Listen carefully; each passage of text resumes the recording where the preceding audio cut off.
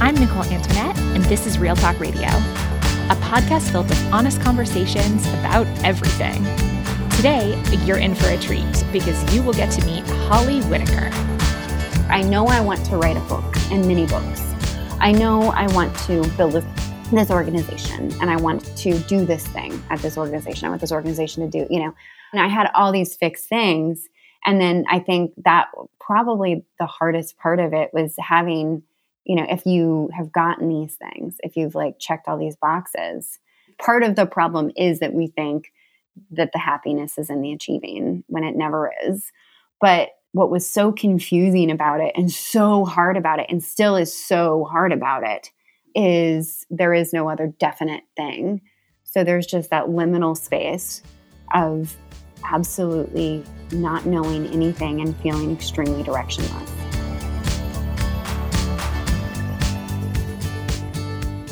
Holly is the founder and CCO of Tempest, a modern digital recovery program. She's also the author of the New York Times bestselling book, Quit Like a Woman, achievements that she worked really hard for. But what happens when you work really hard for something and then you actually get it and find out that you hate it? That's what this conversation is all about. I asked Holly, how does that feel to get what you thought you wanted and find that you just don't? How do we reckon with the difference between the fantasy of the thing and the actual reality of the thing? When do we leave? When do we quit? When do we stay? Holly talks us through her own experience in a real, messy, and wonderful way, and I hope that you enjoy it and find it as thought-provoking as I did. And a huge shout out to the folks whose support made this conversation possible, the 400 plus people in our sliding scale Patreon community. You are the best. It's your monthly funding that allows me to get a full transcript made for each episode, cover all admin and hosting costs, and pay fair hourly compensation to every single guest, to our sound engineer Adam Day, and to myself as the host, researcher, and producer of this show. It takes a village, as they say, and I am just so grateful to the virtual village that has gathered around this mission of filling the world with honest conversations. Our Patreon community, which I have nicknamed Adventures in Honesty, it's not just a funding source for this podcast, though. It's actually so much more than that. I host a live end-of-month reflection and journaling circle for the whole community each month. You get a bonus monthly podcast episode called Real Talk Reflections, where my friend Julia Hanlon and I share deeply and honestly, maybe sometimes too honestly, about our own real lives in real time. You get my monthly business and money report, where I share all the behind-the-scenes information, and I do an in-depth monthly Q&A about the financial, administrative, and decision-making side of my own small business, and lots more. If you love this show, if you love these kind of conversations, I bet you'd feel really welcome and have lots of fun in our community. And as I said, we do operate on a sliding scale, with all tiers getting access to absolutely everything, regardless of, where on that scale you fall. And you can find us at patreon.com/Nicole Antoinette. That's patreon.com/Nicole Antoinette, and I will see you there. All right, now, are you ready? We will get into the show. All right, here we go. Holly, welcome back to the show. Thank you so much for having me. I'm very excited to be here. I can't believe it's been 5 years since we 5 last years. podcasted. That feels like an amount of time. First of all, that's too long. I can't believe the podcast is this old. What happened? And also just, wow, a lot has happened in the last 5 years for both of us. A lot has happened. And I remember exactly where I was when we recorded it. I was in Italy when we recorded that episode. Yeah, you were in Italy and I was living in Oregon in my former house with my former spouse. Yes. Things have changed. Also, that was right around my 5-year soberversary, and now this is right around my 10-year. So yeah, it's funny that I feel like you, even just these couple of conversations, you have been a really integral part of a couple of important periods of my life. Isn't that funny how that works? I mean, I feel the same too, because for me as well, they're milestone moments. So I am about to celebrate my 8-year sobriety anniversary in a month. So yeah, our not even a month. Oh my gosh, it's in 2 weeks. Wow. So that's wild. So this might be kind of a strange place to start, but I have been thinking lately about little ways to make my life feel more luxurious. And I would like to ask Mm. you to tell me about your favorite everyday luxuries. Like, what are some things that feel luxurious to you, but like in a totally accessible way? Oh, this is going to sound so basic, but water. I actually last night went to a store and bought 2 gallons of water. I love water. And I find that one of the things in pandemic time, especially that has been really helpful to me, is being very grateful about very simple things. And so I actually, when I'm drinking water, pay attention to how much I love it. So I know that it's probably not luxurious, but I mean, it is, water is a luxury. And then what else do I do? I'm just really good at like pampering my little body. I really am. I'm very good. I mean, I really push myself hard, but I also at the same time I'm really like I take my body and I put it in warm baths. It loves warm water. It loves the sun. It loves to sweat. It loves comfortable clothes, and so things like really making sure that I'm comfortable. And what's that word? What's that like Swedish? Is it a Swedish word for cozy? Oh, Huga. I don't think I'm pronouncing it correctly, but Yeah, super into that. yeah. Cozy. Huga. Yeah. Huga. Yeah. I like the idea when you were talking about like the body likes warm water, like the body likes this, like thinking about it almost as like a separate entity that needs to be cared for. What is this thing like? Yeah. Did you ever have one of those Tamagotchi toys? No, I Do missed you know that. what they are? I know exactly what they are, but that was like right after my childhood. Okay. Maybe that's our little bit of age difference is that I had and was obsessed with a Tamagotchi. For anyone who doesn't know, you can look it up, but they were basically like little digital pets in the 90s that their needs were very simple, right? Like it needs to be fed, it needs to be played with, it needs I don't know, it needs to poop. I don't actually remember all the things about how the toy worked, but one of the like coping tactics for me when I'm finding it hard to care for myself is to think of myself like as Tamagotchi me. Like, what does Tamagotchi Nicole need? Like, oh, Tamagotchi Nicole needs a nap, like needs a cookie, needs like for some reason that really helps. So true because we don't really think of it that way of like that I think of it very much like I am given this body and it's my responsibility. And so I've got to take care of it. And I think that that's been extremely helpful to me because I didn't take care of my body for so long. Yeah. Can you identify a point where you started to actually like really believe that? Because I feel like that what you just said that, I've been given this body, it's my responsibility to care for it. I feel like that's a thing that at different periods of my life, I would have heard that and been like, yeah, okay. But then because it sounds really believing fluffy. it. Yeah. But I mean, it actually sounds quite profound to me now. I'm like, yes, we've been given these bodies. We have to take care of them. But was there a point where you actually started to believe that?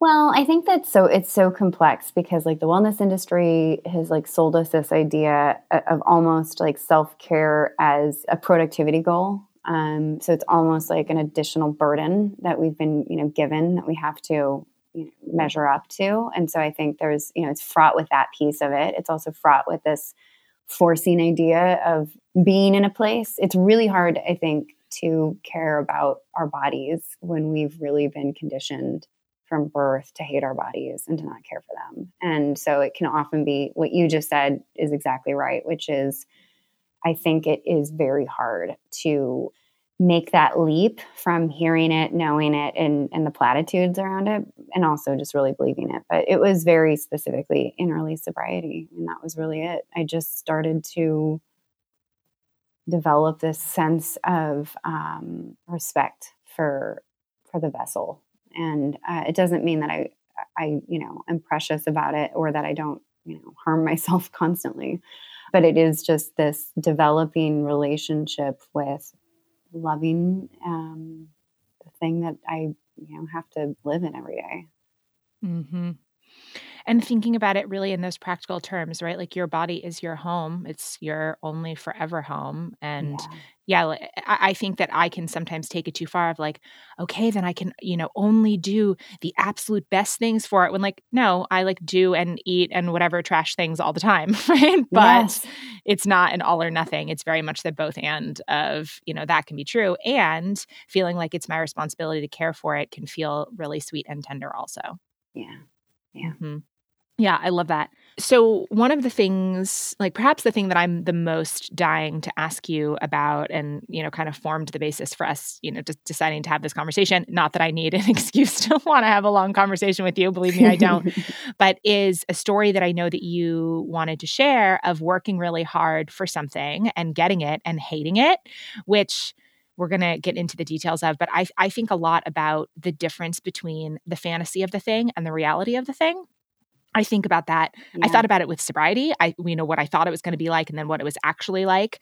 I've thought about it with van life. I've thought about it with long distance hiking. I've thought about it with self-employment. And the reality is almost always different than the fantasy, sometimes in really great ways That's and right. sometimes in really challenging ways. And it's not That's talked about that much, like how disappointing it can be when like the fantasy isn't the reality. So yeah, take us to the start of this story for you. Where do we begin? Well, I think there's three things that happened kind of all and all happened at the same time. And I think one was I got the relationship that I had been writing about on paper forever and absolutely hated it. Like the one that was like literally taken from the vision. I don't know, like the map that I made just a couple of years ago when I was really trying to be specific about what I was looking for in a partner, I think. And then at the same time, I published my book. And at the same time, I grew what started as a very small business that was just me into an organization that now has around 70 people working there.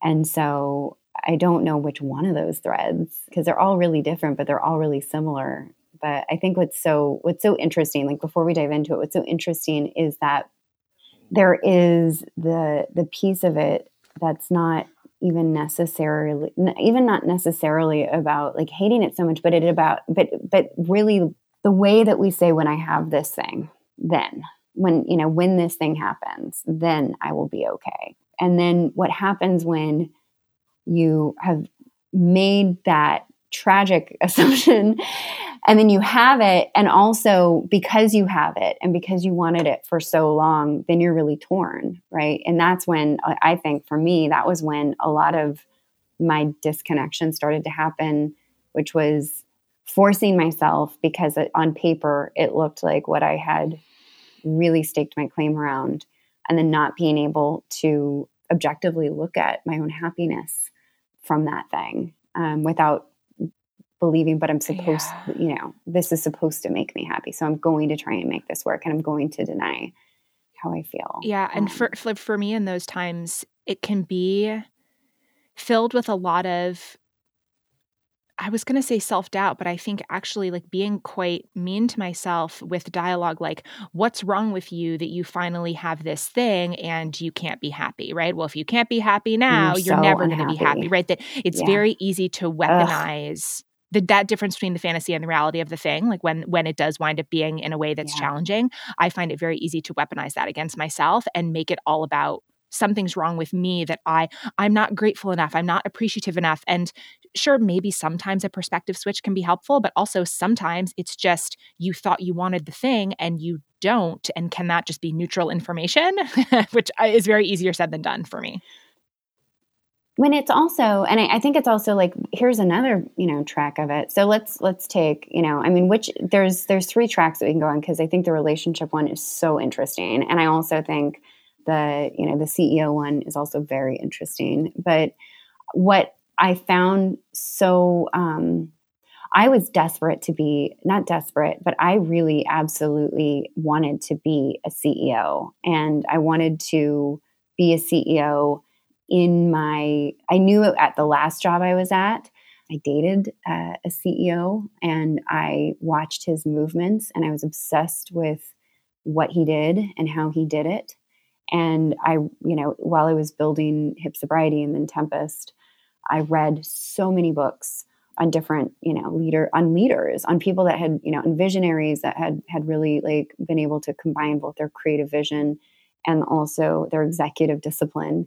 And I remember so vividly saying to my therapist about 4 years ago, it was probably the summer of 2016, 2016 or the summer of 2007. It was the summer of 2017. And I said, I want to be a CEO. Like, I want to go for it. And I remember having this like somewhat, it felt a little to want that specific thing. It wasn't all I wanted. I want to be really clear. I really wanted to build, I wanted to build something, and I had something, really driving me that I wanted to bring forth. But at the same time, I also had this fixed idea of wanting to, run an organization. And I thought that was absolutely what my skill set was. And this, like, that I had this merging skill set that was going to really be valuable in this new role. But also I just had this desire. And I remember telling her, and her saying, that tracks, that makes sense, and her validating it.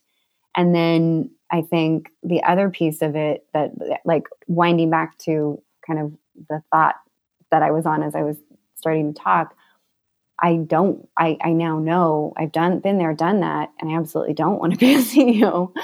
And also I have to think, I wasn't wrong for wanting it. And I think that desire that I had way back when was meant to serve me to do what I did over the past many years.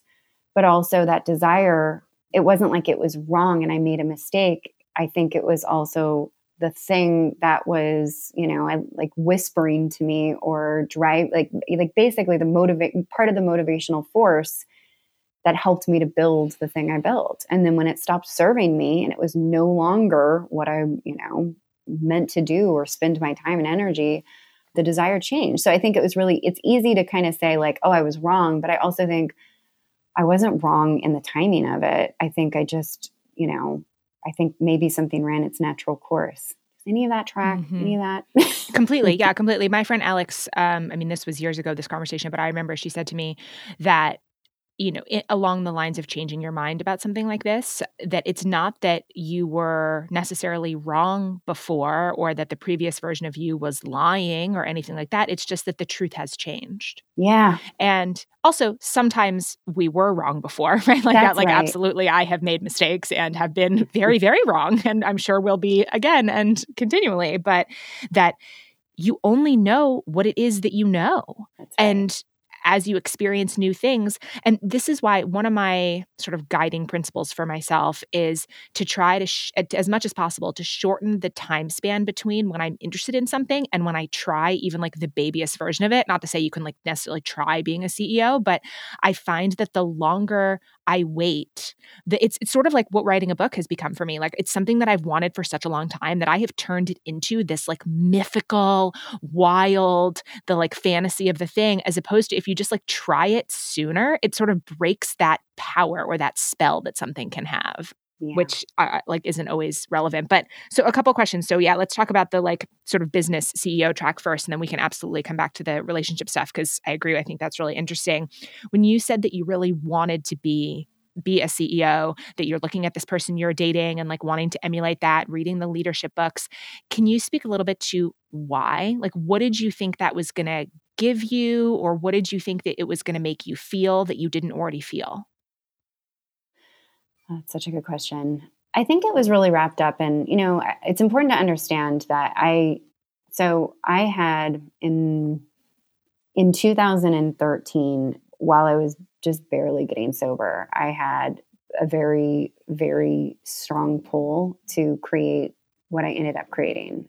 At least like the early ideas of it were very clear before I even really understood it. It really was something that I left my job 7 years ago this month. Well, by the time this airs, 7 years and some change. But I'm in that 7-year period of when I really left to go start it. And so what I was trying to say in that it wasn't just, oh, I want to be a CEO of anything. It was really like I very, very much wanted to build something that was going to be large. And like, I remember sitting with my friend, Julie Santiago, in like probably 2014. We were both, maybe like 2015, we were both talking about what we were building. And I remember I was just so clear on I wanted to create something that was going to be massively large and also really create a different way of recovery. And so I think that there is, for me, it was wrapped up in a number of things, but it was mostly about the idea of what it was that I want, like the vision in my mind of what it was that I wanted to build. And I did have, I started my career in Silicon Valley. I'd worked in startups, as a consultant for years. And then, worked in a startup that went from 50 to, 750 people over a 5-year period. And I just, that was, I think for me, it was the only way I could really understand how to grow, if that makes sense. So it was part of the package. It was, I'm going to raise venture capital. I'm going to, build an organization from the ground up in the way that I, want to build an organization. We're going to have, this type of benefit plan and this type of work environment and these shared values and this specific type of culture. And it was far more about, I think, for me, the following a well-worn path that was the world I lived in, and also a path I had seen others. Yeah. Well, I mean, that's what success looked like around you. That's what success looked like around me. Yeah. And also that's what really to me, I think it was also when I was building this was not when, there was no sober curiosity. There was, it was a very different climate. And I think starting out and trying to explain what I was trying to do, people really didn't buy into the idea that culture around alcohol would change, or that people would look at quitting drinking like they do quitting cigarettes. And I did not get a ton of validation in the circles I ran in. It was kind of like this cute thing I was doing. I remember talking to a lawyer from one of the big firms in the Bay Area, trying to pick up some, legal representation as I started to have conversations with investors. And he was just like, that's a cute idea, but you should definitely just have you heard of Tony Robbins? So people were consistently telling me, save for a handful, people were consistently telling me that I didn't have the right idea and that I should just, play small. And so for me, I think that when I went out and raised our first few $1 million, I closed that round in late 2017. I did it in San Francisco, and all of a sudden I had, $2.5 million. And not only that, I got money from, really from a good investor set. And so for me, it was this, if I'm sitting here and I'm being honest, it was about the power that I could gain. For me, it was like, how do I take this idea that most people think is silly, and how do I validate it, and how do I start to gain traction, get people to care about it? And so, because I was convicted in it, it was my religion. I believe fully in, the model, but not many people did. And so it was more like, how do I get people to care about what I'm doing? Well, you do what which is you become like a Steve Jobs, or you become like a Mark Zuckerberg. Yeah. That was my model. And forgive me if I'm projecting, I certainly don't mean to. The allure sometimes of not proving people wrong, almost, of, people don't take this seriously, but I know what this is. And I'll show you, not in a vindictive way, but when you feel that something is true, and especially for you with this method of recovery and everything that you had gone through and the people you had already helped, and just what you knew to be true, and then to be told, no, okay, little girl, cute idea, right? Or whatever. Which is basically what most said. Yeah, exactly. And that, I would imagine, feels enraging, and that it's very satisfying to be like, okay, I'm going to raise millions of dollars and build this 70-person company, and it's going to be incredibly effective, and middle finger to all of you who did not believe in me.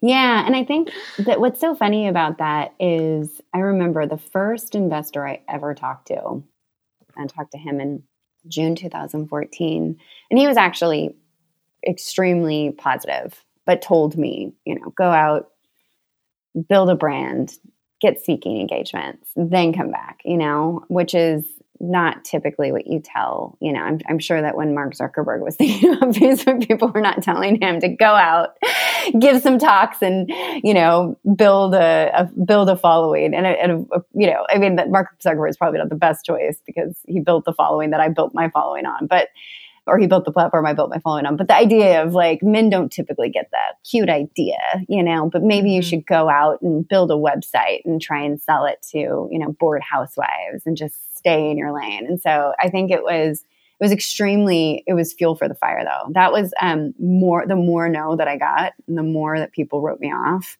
the more convicted I became. Mm-hmm. It had like the opposite effect. And the funny thing about it is that that same investor, that first one, I saw him, I was at like an investor conference. God, when was that? January 2020, right before pandemic. I was in San Francisco. I was at a house party that was like meet and greet of like, all these different investors and CEOs and whatever. And I just remember him like running across the room and saying, I knew you would do it. And being, because I had just published my book and my article, I had written an article and it was the Wall Street Journal. And he was just like, I've been following you, or no, it was the New York Times. And he was like, I've been following you and I'm so, whatever. But the funny thing is, it's just like by the time you get to a certain point of like being able to say, I was right, I do believe if you're doing it right and you're learning what you should be learning, you don't really care anymore what the naysayers said or didn't say. I have forgotten, just like I've forgotten, the exes that rejected me, that I assumed at some point I would be like, eat your heart out. We have these, when we're first like really close to those rejection periods, we do think and fantasize about that moment. But then by the time any of those moments have come where I do have, the look at me now kind of thing, I really don't care about the look at me now. And so, yes. And also, funnily enough, like, no, it feels good just because it feels in itself like good to have done something that I personally was a personal challenge. If that makes sense. Yeah, absolutely. That makes so much sense. And so, I mean, obviously I know that we're glossing over a bunch, but the like TLDR is you did it, right? Like you built this company, you did this thing. And so I'm interested in, was there a particular moment or like series of moments or conversations or something where you knew that it wasn't what you wanted? Like to be this CEO and to do this thing? Yeah, I think, they never, like, it's just funny because they never really, I think that there is a subset, there's a culture, there is a track, right? And that is the CEO founder. And that wasn't always the case. Founders didn't typically like run their organizations in the sense that we expect people who raise money to build and then run their organizations today. But there is now an entrenched belief in this like myth of the founder CEO, again, because of people like Jeff Bezos, like from like the exceptions, right? From Jeff Bezos to Mark Benioff, all men, Mark Benioff to Mark Zuckerberg, Steve Jobs, we already talked about, like there is this, even like Howard Schultz, and I can keep going, but the CEO founder is this like mythical thing that you're supposed to be. And so I think that the first, like, it's the hardest, it's not the hardest job anybody could have, but it was such a ridiculous job. And I created what I did because I absolutely believed in the model I was creating and the vision I was creating and like really the creative aspect of it and the art of it. But then and that's what you raise money off of. And then you get into it and it really is that's not what you're doing. Right? You're the head of an organization and your first job is to be the head of that organization and like an organization being the key word here. And so I just it's like, the frog boiling, sitting in a pot of water that slowly boils around you. I think that I got very used to, as soon as I raised that first round, I stopped sleeping and that was it. As soon as the money hit the bank, all of a sudden the clock started ticking. And I moved to New York really shortly thereafter and I just stopped sleeping. And I just remember like, consistently, I have an incredible support network of advisors and, friends that are following the same track as I am. And I just remember just kind of believing I was supposed to get used to it and that it was just all part of it. And so I think there was no like one moment. There was just the getting used to a really incredibly difficult job. And last like Thanksgiving of 2019, the founder and CEO of Wildfang, you know that company? Yeah. I heard her on a podcast on like a Harvard Business Review podcast. And I heard her talking about how impossible it was to be a woman, to be a founder, and to be a CEO, and the level of anxiety she had and the quality of life that she had. And I listened to it while I was on a plane to go see my family. I looked like death. I really did. And I remember listening to it and feeling so validated because no one was talking about how hard and lonely it is to be responsible for an organization, especially as like the founder of it. And then I think I posted something on Instagram about it. And what happened was I got a bunch of messages from people saying that I needed to like check into rehab, or that I wasn't taking care of myself or taking my recovery seriously. And so it even felt like it felt in this way, like what I was feeling, I wasn't even allowed to feel, and I wasn't even allowed to talk about, because number one, I don't think that there's not a large understanding, I didn't feel like there was a large understanding of what my actual job was from like the population in general. But then I also felt like there was really nowhere to go to have this like weird, honest conversation about how much you absolutely feel ruined by what you do every day. Mm. So I would say that was a real revelation point. Yeah. And, when you said, the money hit the bank and I just stopped sleeping, like it's the red flag of any situation where the assumption is that you just need to get used to or suck it up with like really inhumane conditions, right? Whether you're doing it to yourself or the situation's doing it to you, like that's not sustainable. But the funny thing is, I knew it wasn't sustainable, but I also knew on the other hand of it, I was convicted, and I felt like this is the path I've chosen.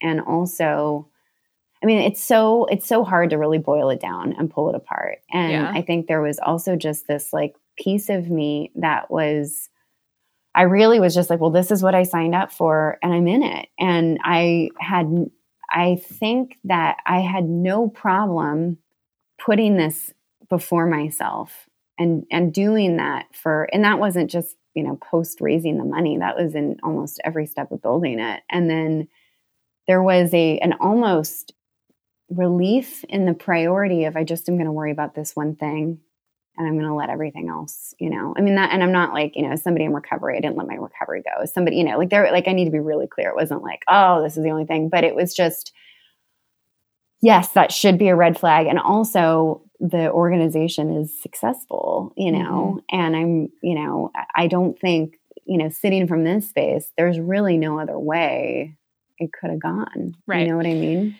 I mean, and that's why the nuance of this conversation is important, right? Because it's really, I mean, there's no way that we can pick apart, an entire thing in any one single conversation, or probably even over a series of conversations. But that's why I think that it's really worth talking about, because there's an overly simplified narrative of like, well, I wasn't sleeping and like I was too anxious, so I just like walked away, right? Yeah, I know, I couldn't, and I didn't want to. I mean, that's the other part of it too. Exactly.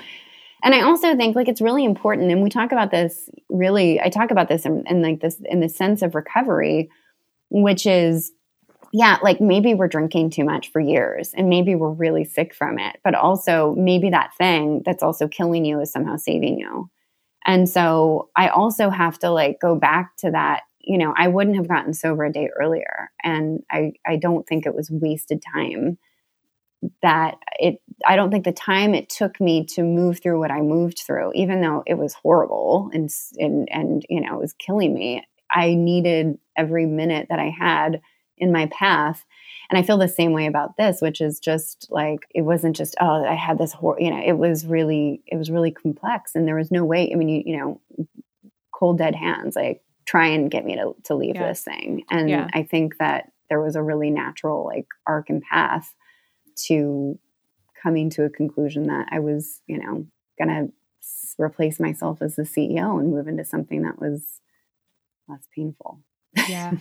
Well, it's, the sacrifices are worth it until they're not with a lot of these things. And I think that it almost like does a disservice to our former selves to, say, oh, well, I never should have done that, or I never should have gone through those, sleepless things, or, whatever, that it seems really clear that it was worth it to you until maybe it wasn't. And that's okay too, right? Like I think that it's really cute to memeify personal growth on Instagram, right? Or whatever. Yeah. And it doesn't fit into this like tiny box, right? That this is, I don't know, it's messier. It's more complicated than that. And that's, I'm grateful that you're willing to talk about it. How does it feel having made that transition now out of being CEO? I think, oh God. I mean, wow. I mean, I started the conversation, and so just to be clear, I still work at the organization. I just changed my role to something that's way more conducive to what I do, which is creation. But I started the conversation, I did my research on it starting last July and August of 2020.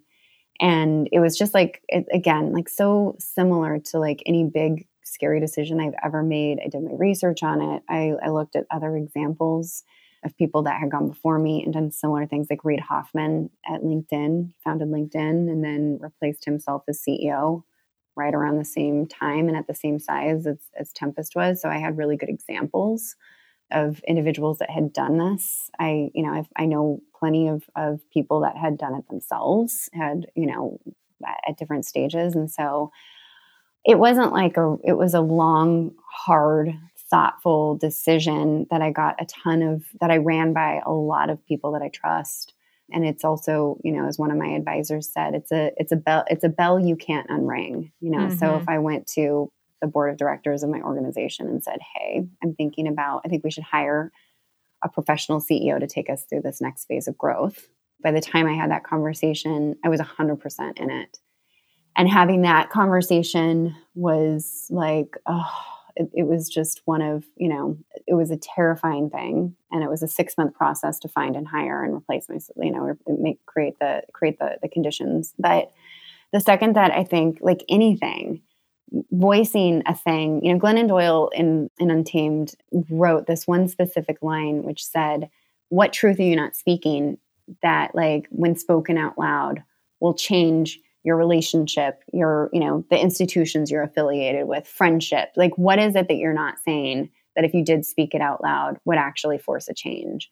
And I thought about that and thought about that because when I read it, probably I guess I read that in like January of last year, I was like, oh, that I can barely get out of bed, and that I don't think I can do the job that I'm tasked with.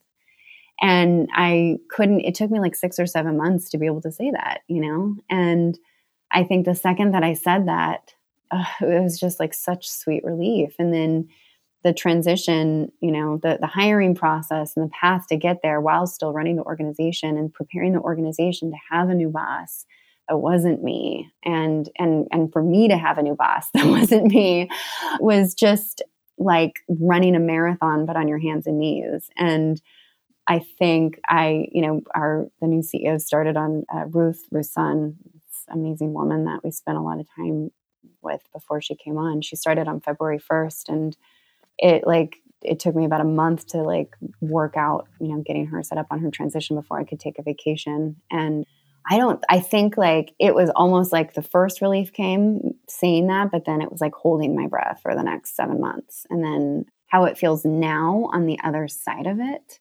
is how it feels when you make a decision that is extremely hard and stands to cost you so much, but also is the right decision. So mm-hmm. It's empty and it's terrifying, and it's also full, and it's, potential, and I'm happy, and I don't feel, I was on a call with my therapist this morning, and she was just like, wow, You look like a different person. And I was on a call with one of our board members yesterday, and he's like, you sound like a different person. And so it is, I think it feels like what it feels like when you make a decision that's in integrity with who you are, even though it might cost you a whole hell of a lot. Well, that's really beautifully said. Yeah. Yeah. I'm interested because you mentioned, right, these couple of different tracks of things that you got the thing you thought you wanted and it wasn't what you thought you wanted. And you mentioned that one of them was like the manifested relationship. Yeah. I don't know in which ways that maybe that story is parallel to the story that you just told, but anything that you want to share about that, I would be very interested in how, everything that you just said, how does that apply to a non-work context? Well, I mean, it's kind of everything. I think it's so at the height of all of this, like January 2020, right? Like I am in the slog. We had just raised $11 million. And I was about 7 months into this relationship. And then my book came out. And I have never been so lost in my entire life. It was like ring, ring, ring. Like, and I bought my first home. It was like all of this. It was all my vision board shit. It was literally all of it. And I was like, yes. And then I was like, oh my God. I think it was so on some level embarrassing because I wrote about in my book about being on this hamster wheel you don't think you can get off of, and then all of a sudden I'm promoting a book that has that line in it. And I was like, I'm on another hamster wheel and I don't know how to get off this hamster wheel. And this is not the relationship I want to be in. This is not the job I want to do. I absolutely wanted to disappear I wanted to disappear. I really wanted to disappear. And so I think all of these things kind of like really like threaded themselves together. And I think it's, to kind of take a step back from it, before I jump into the relationship stuff, like, I think that like one of the things that I had really deluded myself about in early recovery was that this is me now. This is who I am. And so I built up this whole, and I think we just keep doing this. I built up this who I amness based on external things. And then you get attached to them and then you realize you're never the external things. And so meaning that I think that there is I think that the hardest part of this was that I, in my mind, was on this track and this is just going to be my forever track. And then all of a sudden I realized, Jesus, this is not my forever track and there is no forever track. Yeah. And so the relationship piece of it, I mean, it was exactly that. It was finding, I think getting the thing I wanted that I had been looking for. And then also having that fight between, I'm supposed to be happy with this. And this is what I wanted. And if I don't want this, then what do I want? Mm-hmm.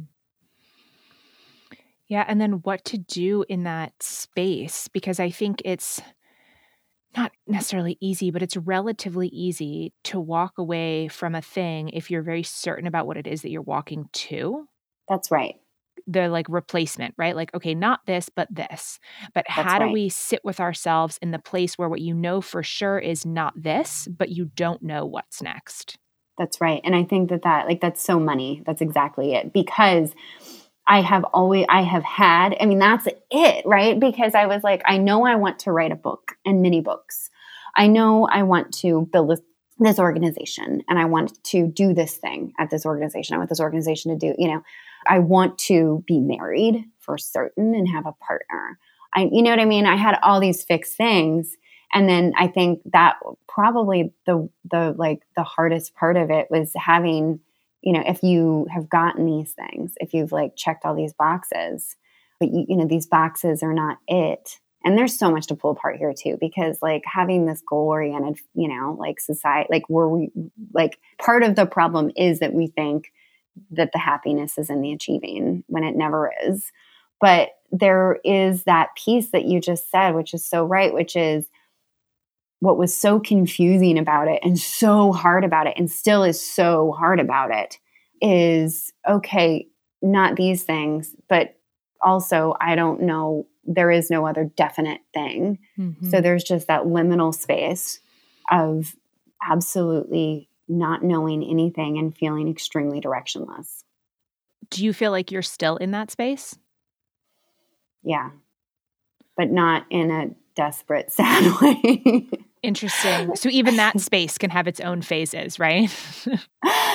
I mean, it can, because that's it. So when I left my job, I had been at this company for 5 years. I had, it was my life. It was my identity. I didn't have to prove anything there. My worth was well established and my value was well established. Let's say that. And most of my friendships, if not, like 90% of my friendships were through this organization. It was where I went every day. It was my schedule. I had been in a relationship with the founder of that company, and it was my everything that I knew about myself was wrapped up in that. And I quit that job really in a rash way, not really rash, but it just stopped working, and I acted on it. And then I hung around for 8 weeks after that, meaning I put in my notice and I was like, I quit.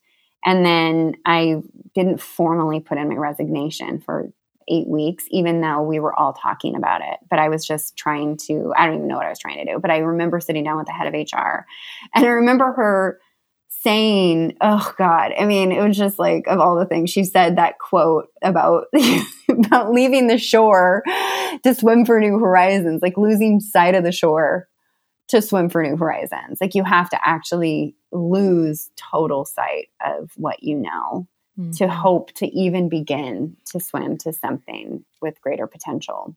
Yeah. You don't get to just move from one rock to the next rock. But I don't like that, right? Like no one likes that, but that's why the spoils go to people that can, like that is, I am firmly my firm belief is that you have to trash it completely with absolutely no hope of anything else. And I'm like, hope, not faith. I have complete, but hope that like this other thing is going to save you. You have to actually go on pure faith alone and believe in like possibility, and believe in yourself and believe in, like a kind universe and all of that bullshit. You do, in order, because otherwise we just cling and we cling and we cling. And like life is, continuously expanding. And I know I sound like an Abraham Hicks person right now, or like a secret person, stuff that I do like appreciate, but like, I mean this just in the most like literal sense of like, we cling as humans to small shitty stuff. We cling to scraps because we're sold into a scarcity model. We're sold into this belief that like, there's only so much that can go along, that it's a zero sum game, and so when we get a piece of something that looks good, like we will just stay there, because we can't imagine anything better can come along. And that is like what everything that we're talking about, like the okay relationship that checks all the boxes, but that maybe makes you feel completely disconnected from your body, or the job and the role that pays enough money that you would be an idiot to walk away from, or gives you enough status or whatever, like, because we are, constantly going to run back to like the safe corners without realizing, for me, I have a history of proof that when I leave the comfort of something that I feel is like the most I'll ever do behind, I'm constantly surprised by what that makes room for. Yeah. It's always better than what I could have imagined. Well, that's encouraging. I feel that I will be re-listening to the last like 4 minutes of everything that you just said, like over and over again a couple of times. Thank you for the pep talk. That's the pep talk I give myself every day, but that's it. It is it. Like, because to like be able to separate myself from that role was one of the hardest things that I've ever done. Yeah. Yeah, I think a lot about, maybe this is like a weird example, but, when I'm brainstorming something, like let's say it's something to do with my business or a change or a pivot I want to make or like a new offering or something, one of the things that I often have to remind myself is like our range of what we think is possible is really narrow and related to things that we already have proof that we can do. And Yeah. that can be really limiting. That if I'm thinking of, okay, what are all the possibilities that this can be? All the possibilities are still usually relatively related to what I'm already doing because I have some basis in this. And like it's not necessarily a bad thing, but I do really need the reminder, of what you said about like losing sight of the shore. Like sometimes like the next thing or the bigger thing or whatever, you can't see it from your current vantage point because your current vantage point has kind of like the blinders and the biases of everything that you've already done. But if it's going to be something that's really new, it has to be new. And that means you're like floating in that liminal space for a while, which I don't like, but it's true. Yeah. It's so cliche and it's so true. It is. It's so cliche, but it is absolutely so true. Everything we do is based on the history that we know, on our known knowns. And change comes from, I think about this. Sobriety for me was the real turning point for this. Like it was really the first thing that I had no frame of reference for. I didn't know a single person in real life that had done it. Like this was in 2011. There was no online community for it, or at least there wasn't that I knew about, right? There was barely even an Instagram. And sometimes I think back to, it was a month before my 26th birthday. And I'm like, who was that version of me who was like, you know what? We're done with this. Like sometimes I think about her and I'm like, she is so cool. She is like so like centered in her, I don't know, like rightness and integrity, because that was a choice that I had absolutely no modeling and like no reinforcement for. And it worked. So yeah. Isn't that, it's exactly right. Which is why I think that recovery is so, I think that it is it always goes back to the first, like the first time, the first proof point I have that impossible things are possible and that you can do anything, and that we're so limited in our belief system and what we're so limited in really understanding what we're capable of doing. Yeah. And that was completely from exactly the same situation. Didn't know anybody that had done it. Didn't have any role models in it, did not understand how I was going to be able to create anything beyond what I had created in terms of my life. Yeah.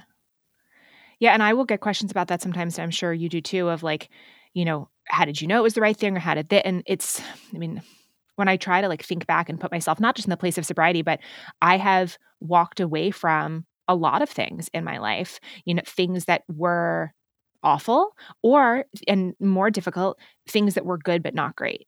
And that I hesitate to ever try to give anybody advice around that, because it's not necessarily like, well, here's like the 4-step plan. If this, and this are true, like then it's time to leave. But I keep coming back to for myself, if I'm really, really honest, I do know when what I want is not that, right? When you do have that feeling of not this, I might not know how it's going to happen, or I might not know what comes next, but I do know when leaving is the choice.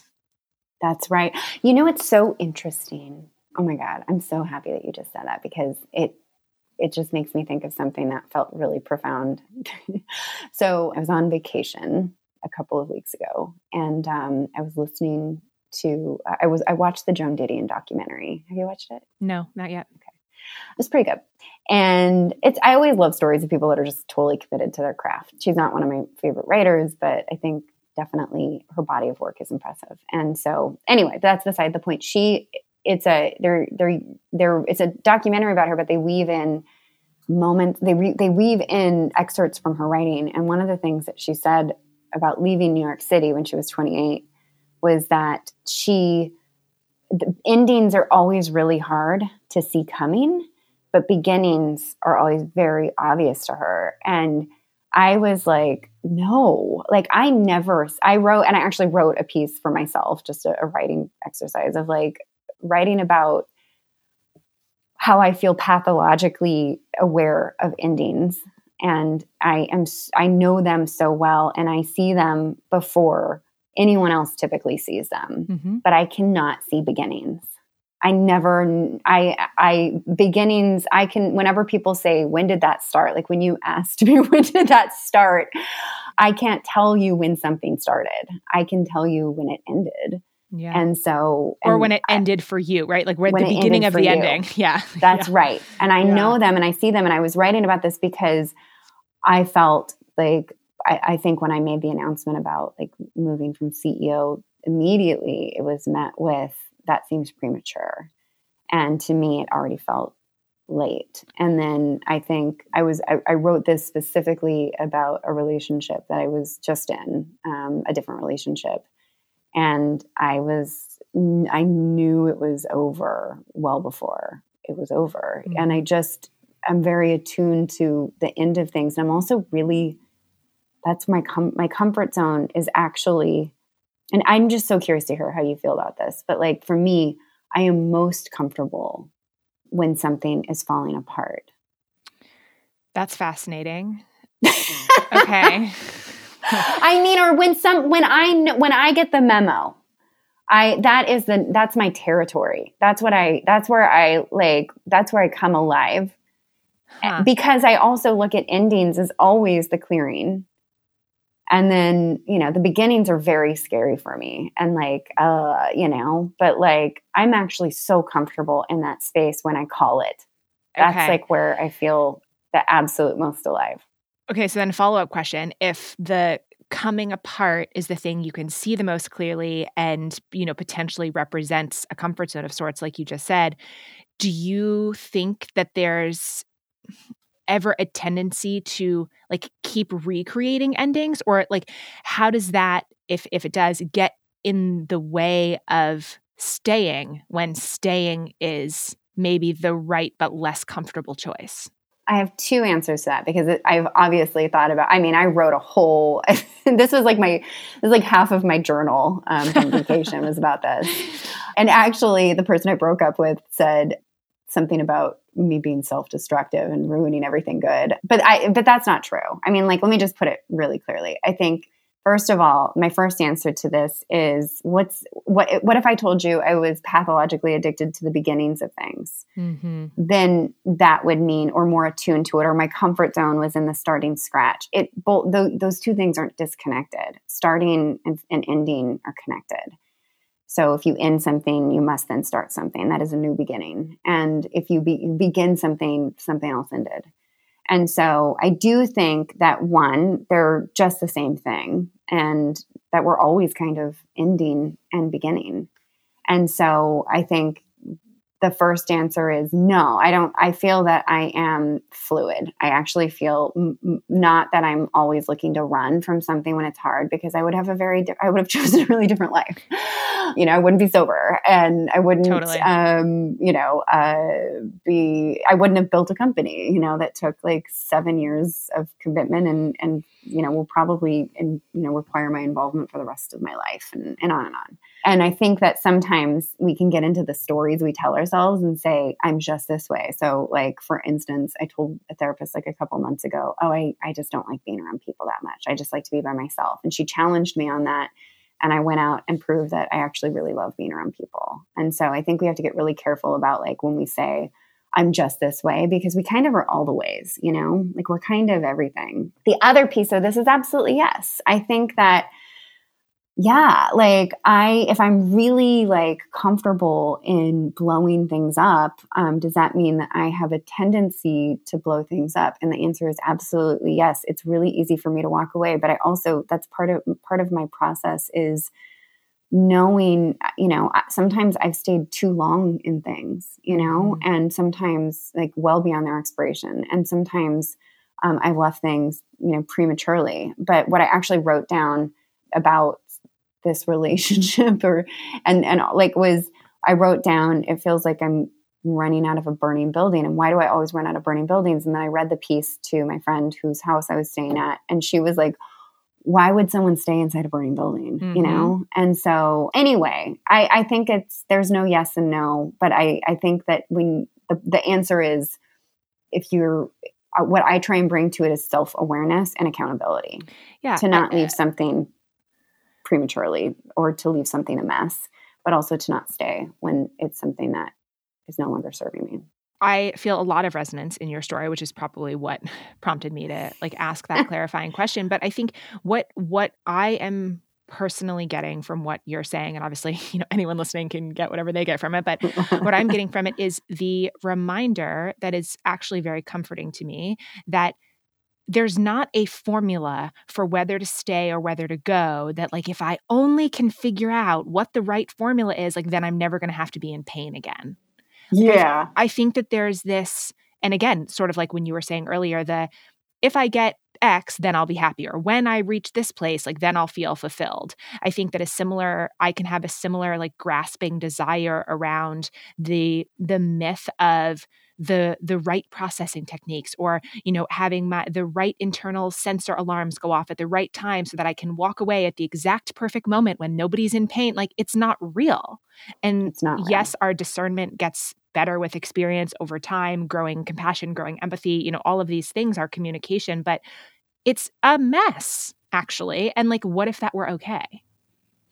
It is a mess. And thank you. I feel very validated by what you just The said. mutual validation session, just like back and forth. Well, because I'm thinking about you too. I'm like, oh yeah. Like, she's like, I get why you're asking it because of what's happened. Like, just in the 5 years I've known you, Mm-hmm. I'm always just like, look at her go. And like, I am in awe. Oh my God, van life. I mean, I think our mutual friend, Adam, and I talked about you when you hiked the PCT, or before you did, or maybe it was when you were just, kind of starting to really go out in the world. And I think that I think like, first of all, each of us are going to have our own unique, life paths. I don't think everybody needs to, maybe move at the speed that you do or that I do, or, but I also think when I see you in your nature, I'm just like, that is exactly what I admire and would expect. Mm. And so I also think I'm reading this really good book right now that our other mutual friend, Laura McCowan, recommended to me. And it's called Let Your Life Speak. Have you heard of it? I have seen her post about it and write about it, but I haven't read it yet. So she recommended it to me. And the thing about it is, the whole point of it is just like, in one sentence, what is being whispered to you, right? What is being given to you? What you're being called to do is yours. And that's it. Not what you're supposed to be doing, not what it is like listening to your, he says isness or whatever, but like, it's just listening. And I find it so fascinating because when I actually listen to myself, I make extremely good decisions, even if they don't make sense to other people. It's when I don't listen to myself. That's the pull quote from this conversation. When I actually listen to myself, I make really good decisions. Yeah. It's true. So keeping in mind that I will not hold you to any of these things, using that question you just posed of, what's whispering to you, what is? Oh, wow. What is? I think what is I have spent many years listing goals of what I wanted to achieve, and none of them included the word happiness in them, or contentment, or balance, or health. It's so weird. It was like become a New York Times bestseller. Check. And also, it's one of my yoga teachers always says, I've never been able to do like splits, Hanuman. And she always says, and she can. And she always says, do you know what happens when you can, fully go into Hanuman? And, she always says, nothing happens, and I do think that it's so important to have goals, things to work toward. And at the same time, I think that one of the biggest learnings that I am taking with me right now is that if you're not actually enjoying the journey to get there, you're missing the point.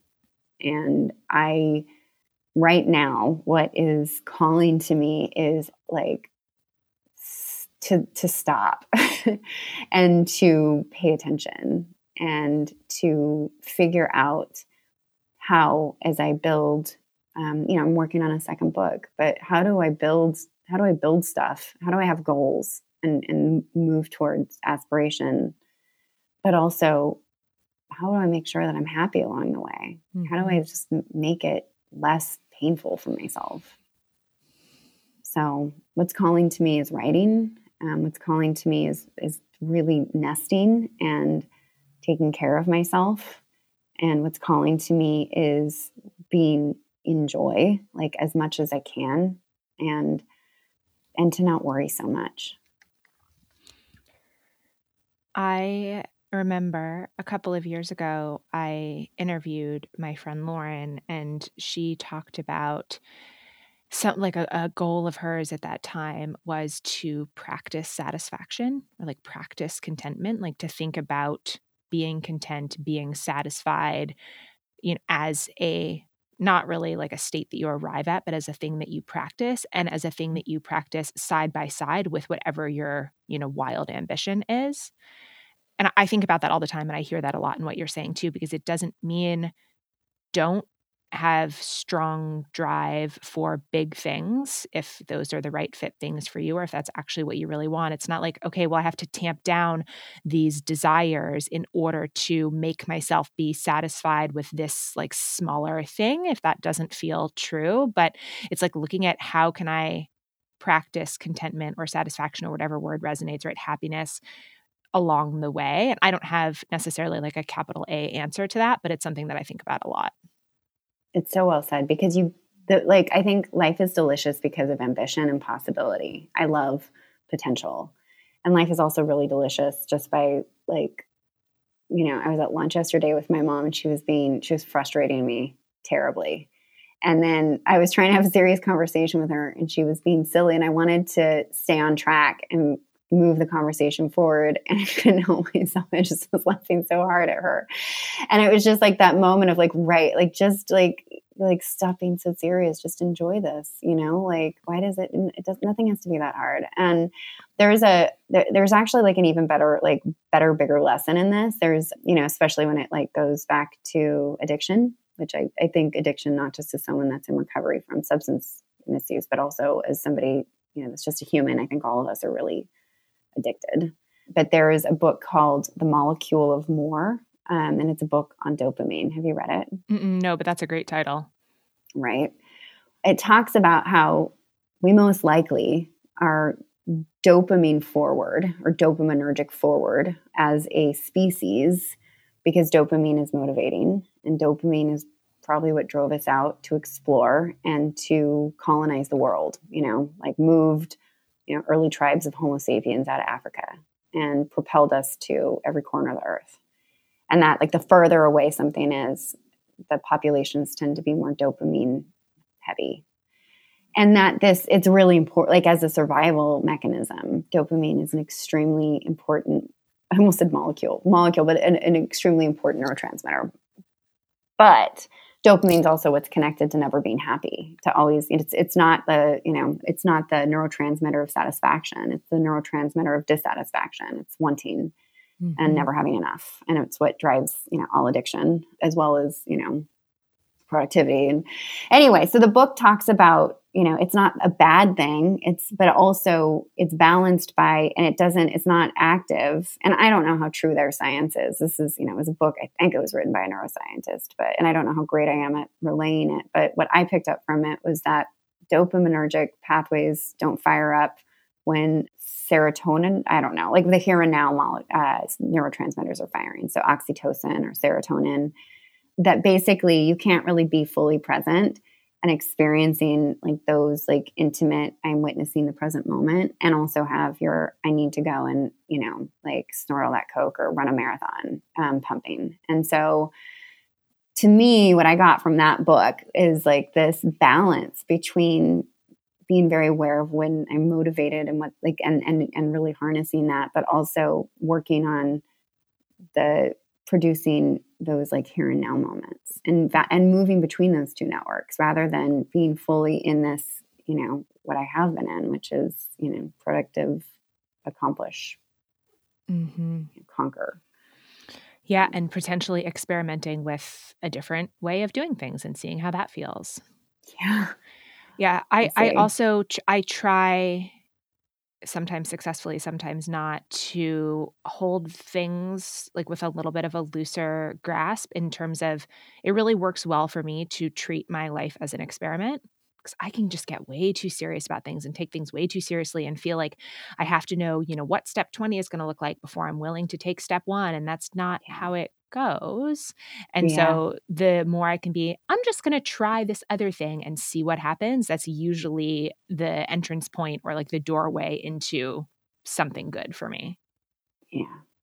Here. And to just like see what's next. But I love that question that you shared of, what is whispering to you? There's something really gentle. There's like a really gentle invitation in that question. It's not, what do you want? Right? Like, what are you going to do? Like it doesn't have that hard, gritty energy to it, but it opens up space for, you don't have to actually have it fully formed or know the answers, but like, No. What's the whisper, and paying attention to that a little bit more. What's the thing calling to you? And I think the other piece is like, what's calling to you sometimes is not going to be the most convenient thing. What's calling to you is sometimes an extremely impossible ask.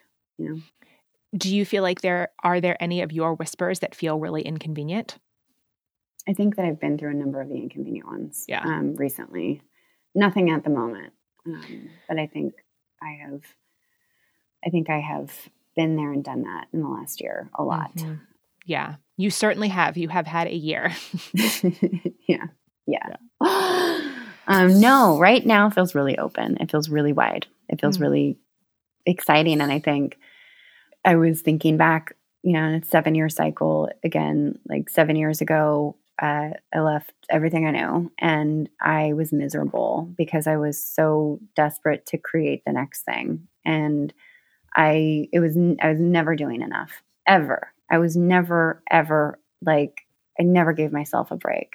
I couldn't enjoy it. I was upset at myself for being lazy and unmotivated and not productive enough and not being further along and, this, that, or that. And I am trying really hard right now to not try really hard and just to actually be chill and to trust, right? Like to actually trust that, even though I can't really see, things like I once saw them, and I don't have this fully formed picture of what is in front of me. I have more evidence that it's okay to trust that, things are things are divinely guided, at least in my belief system. So I want to be respectful of your time. And I have one kind of potentially a wrap-up question, one more question I would love to ask you. So you mentioned, as we were kind of talking about the different threads, right? Publishing the book and starting the company and then stepping down as CEO, being in what you thought was the, perfectly manifested relationship and realizing that wasn't it, and kind of untangling yourself in different ways from all of those things. I'm interested in anything that you can share that you have learned about, this might be a really weird question, Holly, but how to disappoint people.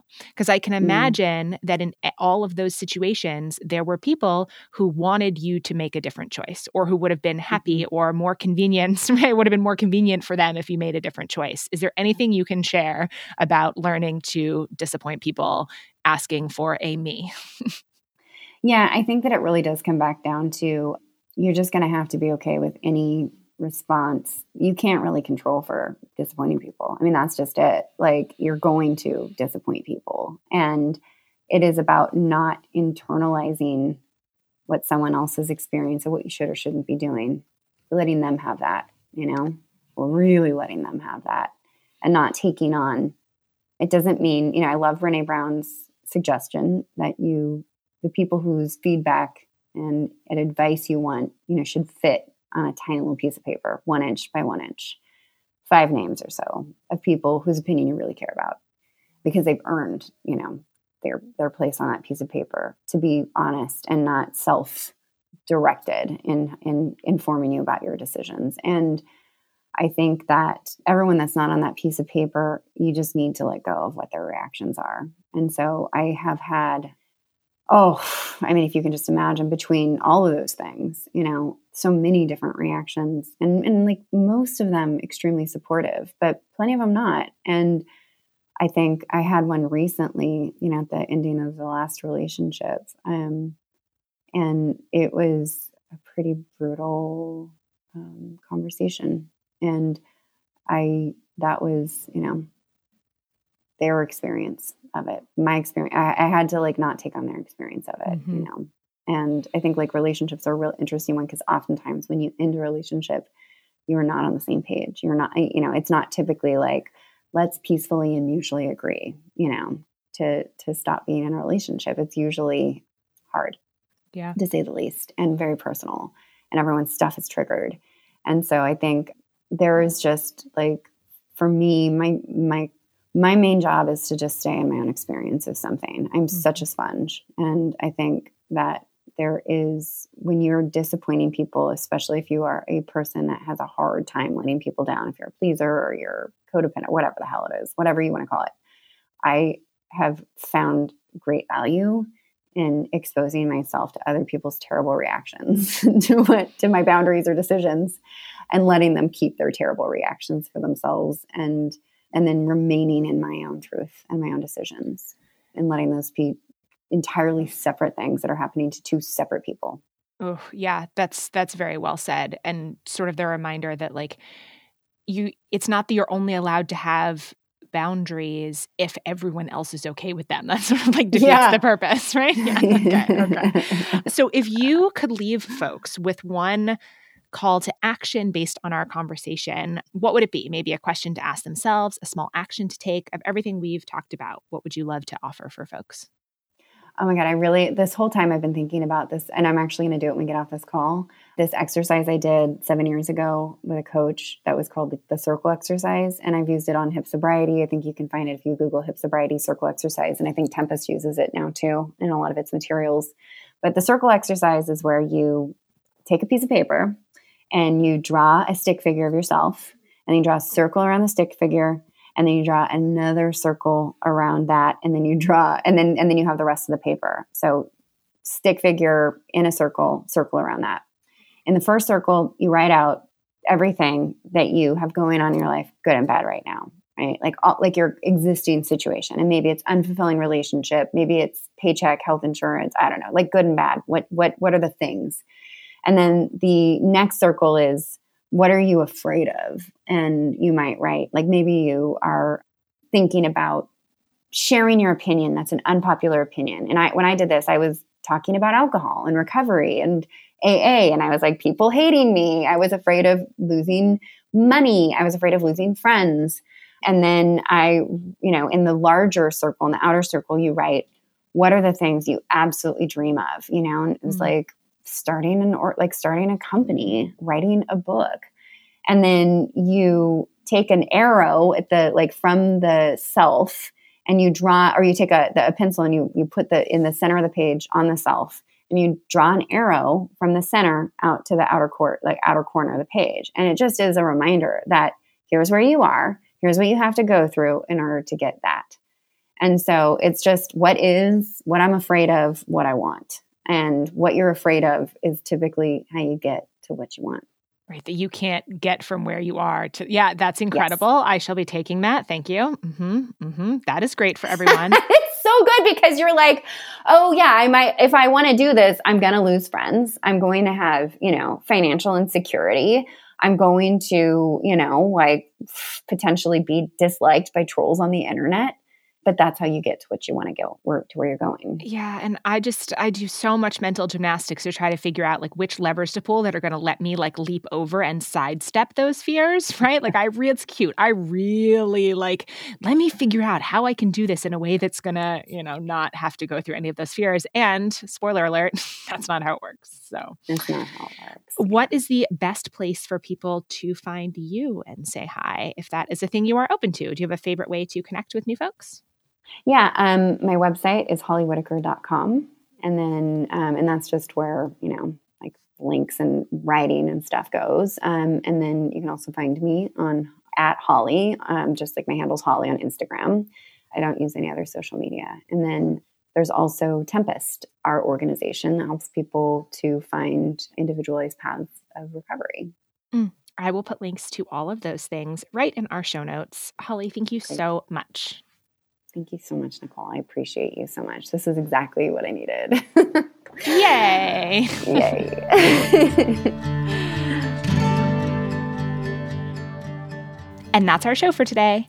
Our music is by Adam Day. who also handles our sound editing. Thanks, Adam. You're the best. And huge thanks again, I can't say this enough, to our Patreon community for making This Honest Conversation, this whole entire podcast, and so much of my other work possible.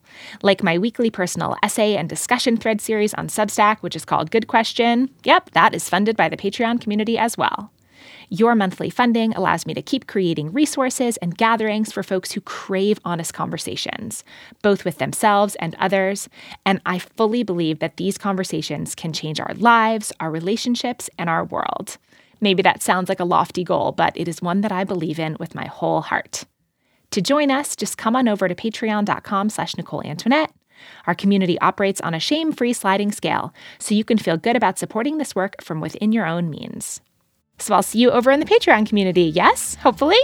And until next time, know that you are doing great. You are exactly enough, you are not alone, and I am totally rooting for you.